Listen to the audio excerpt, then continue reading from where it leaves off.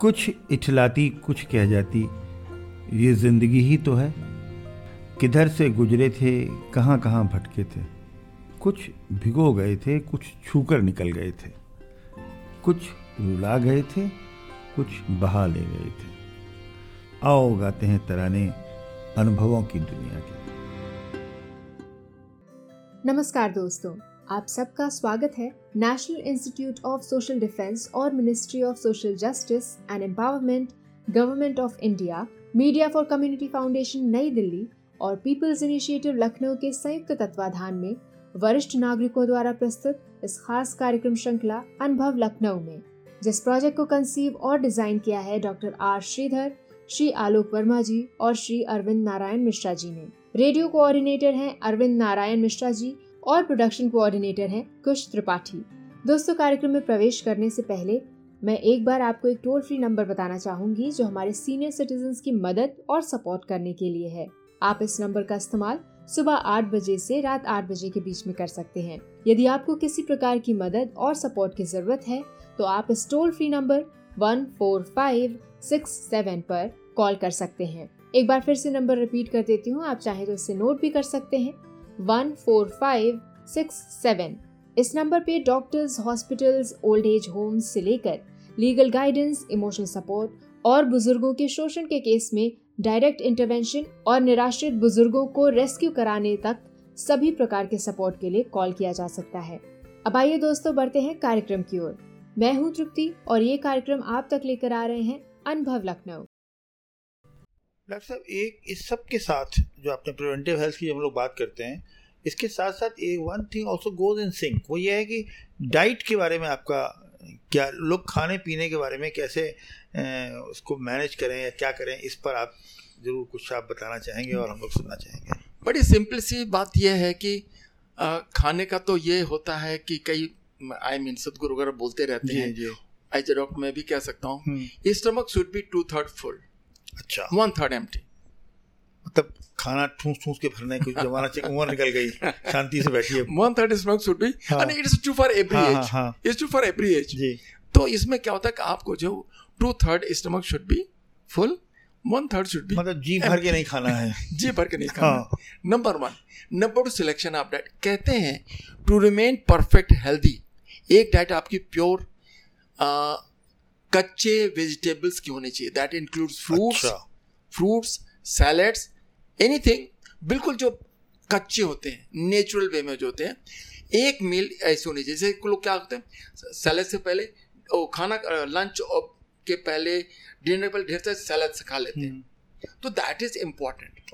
कुछ लोग ऐसे होते हैं कि एक जैसे उन्होंने लंच में, जैसे हम लोग ऑफिस हॉस्पिटल में रह गए, नहीं आया, कुछ नहीं मिला, तो हम लोग सैलेड को ज़्यादा प्रेफर करेंगे, हम लोग ढेर सारे खा लें, फ्रूट्स को खा लें। तो एक डाइट आपकी अगर ऐसी है तो फूड से रिलेटेड जो प्रॉब्लम्स होती वो कम होगी, मिनिमाइज जाएंगे। ग्रीन सैलेड खाना जो है वो बहुत एडवाइजेबल। अच्छा, ये दही, दूध, ये सब, इन सब के बारे में क्या, ये भी बड़ा हम लोग टाइम ट्रेडिशनली था कि सब दही जरूर खाना चाहिए, उसमें लैक्टोबैसिलस वगैरह होता है। हाँ, that's good to have the curd.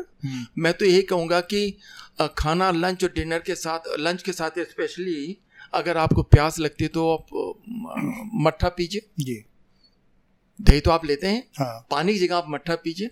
और एक सलाह और मैं दूंगा, खाना खाने के बाद तुरंत पानी नहीं पीना चाहिए, और आधे घंटे बाद अगर आप पानी पीते हैं थोड़ा सा गुनगुना होना चाहिए। क्यों कि जब आप ठंडा पानी पीते हैं तो स्टमक से जो पाइप छोटी आंत को जोड़ती है, जिसको हम लोग पाइलोरस कहते हैं, वो सिकुड़ जाता है। और जब गर्म लेते हैं, गर्म पानी पीते हैं, तो वो थोड़ा सा वाइड ओपन रहता है, तो फूड पैसेज क्लियर हो जाता है। तो इसलिए ठंडा पानी तो नहीं लेना चाहिए, और खाने के बाद तुरंत नहीं पीना। आजकल एक और भी स्टडी आई है, अगर खाना खाने के बाद आप नींबू पानी पीते हैं तो हमारे इंसुलिन का जो सेंसिटिविटी लेवल है बेटर हो जाता है। अच्छा। और डायबिटिक्स के लिए और नॉन डायबिटिक दोनों के लिए एडवाइस ये किया जाता है कि उनको जो है पानी में नींबू पानी पीना चाहिए। तो मतलब कहने का है कि पहले आपने खाना खा लिया, खाने के दौरान आपने जो है मट्ठा ले लिया, बटर मिल्क ले लिया, दही ले लिया, उसके बाद आधे घंटे 1 घंटे बाद, आधे घंटे बाद अगर आप नींबू पानी लेते हैं तो डॉक्टर साहब आजकल और बड़ा सिलसिला चल रहा है, आजकल प्रोटीन पाउडर बिक रहे हैं एनिमल के, प्लांट प्रोटीन के, मिल्क प्रोटीन के। और साहब ये ऐसा टीवी में आता है कि अगर जिस आदमी ने प्रोटीन पाउडर नहीं खाया हो तो बड़ा उसने अपराध कर दिया। तो डाइट में उसको क्लासिफाई करके मॉलिकुलर लेवल पर कार्ब डाइट, प्रोटीन डाइट, ये सब डाइट वाइट सब हो गया इसका। तो ये कितना बॉडी के लेवल पर या मेटाबॉलिक लेवल पर, I mean how valid and true and how important it is to deconstruct your concept of food into protein, carbohydrate and fat में से करिए और फिर उसको उतना खाइए और 40 ग्राम प्रोटीन रोज खाइए और पाउडर मिला के पीजिए। ये जो पूरा चल रहा है कॉम्प्लिकेट करना डाइट को, इस per your take on this. पहली चीज तो मैं बताऊं, I am not a nutrition संबंध में, I am not expert, but एक जनरल बात बताना चाहूंगा जी कि बहुत कैलकुलेट करने की जरूरत नहीं है जी। Whatever natural proteins, whatever natural foods you can get, you should eat. Supplementing जो आप आर्टिफिशियल जो प्रोटीन्स हैं, आर्टिफिशियल नेचुरल सोर्सेस से प्रोटीन्स जो भी हैं, मेरे हिसाब से इनका बहुत अच्छा बॉडी में इनटेक नहीं है। हम इसके बारे में बहुत ज़्यादा कमेंट नहीं कर सकते हैं, लेकिन मैंने अक्सर ये देखा है कि जो लोग नेचर के साथ रहते हैं they live longer in comparison to those person. Seasonal fruits खाने चाहिए, पुराने आए हुए आयातित फूड खाना ठीक नहीं। फ्रूट्स हमने कहीं एक बार सदगुरु के सुन रहे थे, उन्होंने कहा कि 3 तरह के भोजन होते हैं जी, ठीक है, positive food, negative food, neutral foods. Positive food खाते हैं, फ्रूट्स हैं, सलाद है, नॉर्मल वेजिटेरियन डाइट सब खाते हैं, इट इज पॉजिटिव फूड। उनका डाइजेशन बहुत जल्दी हो जाता है 4 से 5 घंटे में। एक निगेटिव फूड्स होते हैं जिसमें वो कई चीज़ें वेज नॉन वेज चीज़ें होती हैं, लहसुन प्याज भी होते हैं, वो बॉडी को थोड़ा सा अंटिल मेडिकली नॉट इंडिकेट, जैसे किसी को गार्लिक खाना है, अब किसी को यूरेमिया हो रहा है तो गार्लिक खाना पड़ेगा।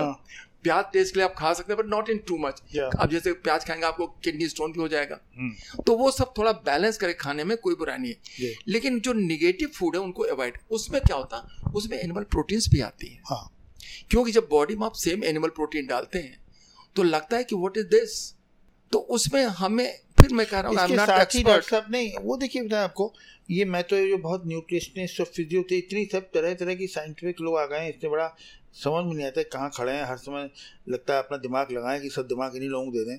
खाने पीने की बात पर न्यूट्रिशनिस्ट है, डाइटिशियन है, पता नहीं किस किस कैटेगरी के लोग आ गए हैं और एजुकेशन शुरू हो गई है। जनरल बात पूछ रहे हैं, जो सवाल साथ में है इसी का है कि वो जो आपने कहा नहीं, जो उनके अरे ये जग्गी महाराज, हाँ सदगुरु, तो उनका कि ये वेजिटेरियन और नॉन वेजिटेरियन फूड की भी है कि ऑन गोइंग डिबेट चल रहा है 15-20 साल से कि कौन सा खाना अच्छा है, कौन सा क्या है, और एनिमल प्रोटीन उसमें होता है, बॉडी के लिए अच्छा होता है, इसलिए थोड़ा थोड़ा मुर्गा खाना चाहिए और अंडा खाना चाहिए, नहीं खाना चाहिए। इस per your take on this. मैं तो देखिए, मैं बीइंग वो मैं तो vegetarian, I am strict vegetarian. मैंने तो जिंदगी में अंडा भी नहीं चखा, मैंने तो कभी कोई केक और पेस्ट्री भी नहीं खाई जिसमें अंडे होते हैं। पहला क्वेश्चन होता है भाई इसमें कोई एनिमल प्रोटीन तो नहीं है जी। हाँ, वो एनिमल प्रोटीन के नाम पे हमने दूध, दही और मट्ठा लिया है, वेरी फ्रैंकली स्पीकिंग। इसलिए इसके बारे में आपको ज्यादा सलाह नहीं दूंगा, लेकिन मैं इतनी जरूर सलाह दूंगा कि जितने आर्टिफिशियल फूड्स हैं जहां तक इनको अवॉइड करना चाहिए। डॉक्टर साहब, चेहरे पे आपके ग्लो है, फर्स्ट क्लास, आप 70s में काम करते दिखाई पड़ रहे हैं। अगर आप वेजिटेरियन फूड खाते हैं तो इसका मतलब ही है कि वेजिटेरियन फूड्स का ये आउटकम है। जैसे टीवी में विज्ञापन नहीं आता है, देखिए इन्होंने ऐसा ऐसा किया तो ऐसे दिख रहे हैं, तो आप अगर वेजिटेरियन फूड खा के ऐसे दिख रहे हैं, इसका मतलब वेजिटेरियन फूड खाना अच्छी बात है। हम लोग ये कंक्लूड कर सकते हैं अपने डिस्कशन में, क्योंकि जितने सेंट्स हैं, जितने और लोग हैं, दे आर ऑल वेजिटेरियंस जी, and they live longer than anybody else। जी डॉक्टर साहब, ये अल्टीमेटली जैसे आजकल कुछ एक और समस्या हो गई है कि घुटने में दर्द हुआ, घुटना निकाल दो, किडनी का ट्रांसप्लांट कर दो, ये कर दो, वो कर दो। ये जो सर्जरी वर्सेस मेडिसिन की और वो बहस चल रही है, इसमें अभी तो ऐसे मिलते हैं घुटना निकाल दिया, उसके बाद भी जो घुटना आर्टिफिशियल था 7 लाख रुपया भी खर्च हो गया, फिर भी ठीक से नहीं चल पा रहा आदमी। ये सब बड़ा इस तरह की आपको लगता है इन जनरल मेडिकल का जो एक्सपेंडिचर है वो बढ़ता जा रहा है। Private sector to become costlier and therefore out of bound and out of reach for poorer people of in the state. Insurance companies are chipping in, but how do you see the future of accessibility of costly medical services for poor people? हाँ, इसमें तो आपको ये समझना होगा, एक होता है ट्रीटमेंट जी, आपको डिजीज हो गया, आपने टेम्परेरी ट्रीटमेंट लिया, ठीक ठाक हो गया। एक विद एज करेक्टिव प्रोसीजर्स होते हैं, क्योंकि हमारे जॉइंट्स घिस गए, बहुत सीवियर आर्थराइटिस हो गया, इसको करेक्टिव प्रोसीजर्स कहते हैं। और जो लोग करेक्टिव प्रोसीजर अफोर्ड कर सकते हैं उनको अपना करेक्टिव प्रोसीजर्स करवा लेने चाहिए। जैसे एक आदमी बिल्कुल हैंडीकैप्ड होकर चल नहीं पा रहा, उसको रातों दिन नी ज्वाइंट पेन है, any joint can be replaced, तो उसमें तो देखिए करेक्टिव प्रोसीजर है। अब किसी को हार्ट अटैक हो गया, angioplasty is a corrective procedure, हाँ, open heart is a corrective procedure. जितने मेडिकल में, मॉडर्न मेडिसिन में करेक्टिव प्रोसीजर्स हैं, they are very good and one should opt for it. Why one should, भाई हर आदमी को आराम से जीने की इच्छा है, राइट है। If you can afford either through insurance और through his own pocket, he should get it corrected. दूसरी चीज, इससे उनकी क्वालिटी ऑफ लाइफ बेटर हो जाएगी, उनका डिप्रेशन कम हो जाएगा, वो उस पेनफुल ऑरा से बाहर हो जाएंगे। तो दैट इज इम्पोर्टेंट। वो करेक्टिव प्रोसीजर्स के लिए तो मैं रिकमेंडेशन दैट टू टेक। और एक बात मैं और बताना चाहता हूँ, जो आपने कहा ना कि उसके बाद भी खराब होता ना, the procedure is not bad. The man behind the process is very important. Okay. भाई हम सर्जन हैं, एक सर्जन बहुत अच्छी करता है, एक सर्जन थोड़ा 19-20 करता है, मतलब there is not two people can be compared in his field. तो वो होता है कि अगर थोड़ा बहुत डेविएशन है प्रोसीजर में तो चलता है, तो जो procedure it is always good, but surgeon behind the procedure और physician behind the procedure is a important factor. जी डॉक्टर साहब, जनरल अवेयरनेस आपको लग रहा है हेल्थ के बारे में लोगों में बढ़ी है पिछले 10 सालों बहुत ज़्यादा? और how do you see future of, because see अभी जैसे जो गवर्नमेंट ने भी ये जो स्कीम आयुष्मान भारत 5 लाख रुपए कर दिया है, और लोगों को एक इंश्योरेंस कंपनी ने एक नई होप जनरेट की है for poor people, for health accessibility of private sector health this thing also. So how do you find growth of the medical health facilities in private sector in future? कैसा आपको लगता है, कैसा growth? पहली चीज तो मैं आपको बताना चाहूँगा कि हमारी मेडिकल एजुकेशन, सोसाइटी में एजुकेशन बहुत अच्छी हो गई लोगों की। अब लोग हमको ये नहीं बता मेरे को दर्द होता है, अब लोग कहते हैं कि डॉक्टर साहब मेरे गॉल ब्लैडर में स्टोन है और मुझे ऑपरेशन करवाना है, मैं क्या आपसे मिलूं? जनरल नॉलेज बढ़ी लोगों की बहुत। कहने का मतलब है कि person knows his disease through ultrasonography, through his physician, to anybody. वो फिर इतना कॉशस है आज के जमाने में, उसको आप ये नहीं कह सकते कि उसको मालूम नहीं है। वो चाहे गांव का हो, चाहे रिमोट से रिमोट विलेज का हो, अगर कुछ नहीं होता तो अपना गूगल सर्च करके पता लगा लाता है कि क्या है। तो मेरे कहने का मतलब है कि जो हमारी एजुकेशन लेवल बढ़ गई है, एजुकेटेड पेशेंट्स, हाँ, जो एजुकेटेड पेशेंट्स हैं वो आजकल ज़्यादा बढ़ गए हैं जी। उसका फायदा भी है कि early diagnosis and early treatment gives the best result. Early diagnosis and early treatment gives the best result. और दूसरे मैंने पता prevention is better than cure. तो अगर आप प्रिवेंट कर लेते हैं अपने हेल्थ को, सब जरूरत नहीं पड़ती है, नहीं पड़ता, बीमार पड़ ही गए, स्टोन हुई क्या तो सर्जरी होनी है। तो टेक अवे मैसेज यही है कि आदमी को अपने हेल्थ को इग्नोर नहीं करना चाहिए। He should get his health checkup. आपके नर्सिंग होम में कितने % लोग सीनियर सिटीजन 60+ के लोग आते हैं? इसका कुछ असेसमेंट आपने किया? इसमें तो I can say more than 40%. अच्छा, because most of the old and they need one thing very important. मैं बताना चाहूँगा आपको जी। उनको सिर्फ 2 चीज़ की बहुत ज़रूरत होती है। उनको प्यार से डॉक्टर बुलाए, हमारा जो स्टाफ होता है उनको प्यार से अपने पास बैठाता है, उनको प्रायोरिटी पे दिखाए। कोई 75 ईयर्स ओल्ड मैन है, उनको प्रायोरिटी दिखाए। कोई रिटायर्ड आप जैसे ब्यूरोक्रेट से बैठे हुए हैं, तो हमारा फर्स्ट इंस्ट्रक्शन होता है कि their honour should be, they should be honoured. उनकी डिग्निटी को रिस्पेक्ट जो है वो उनकी सेल्फ मेंटेन करें, उनकी डिग्निटी को हमें बूस्ट अप करना चाहिए।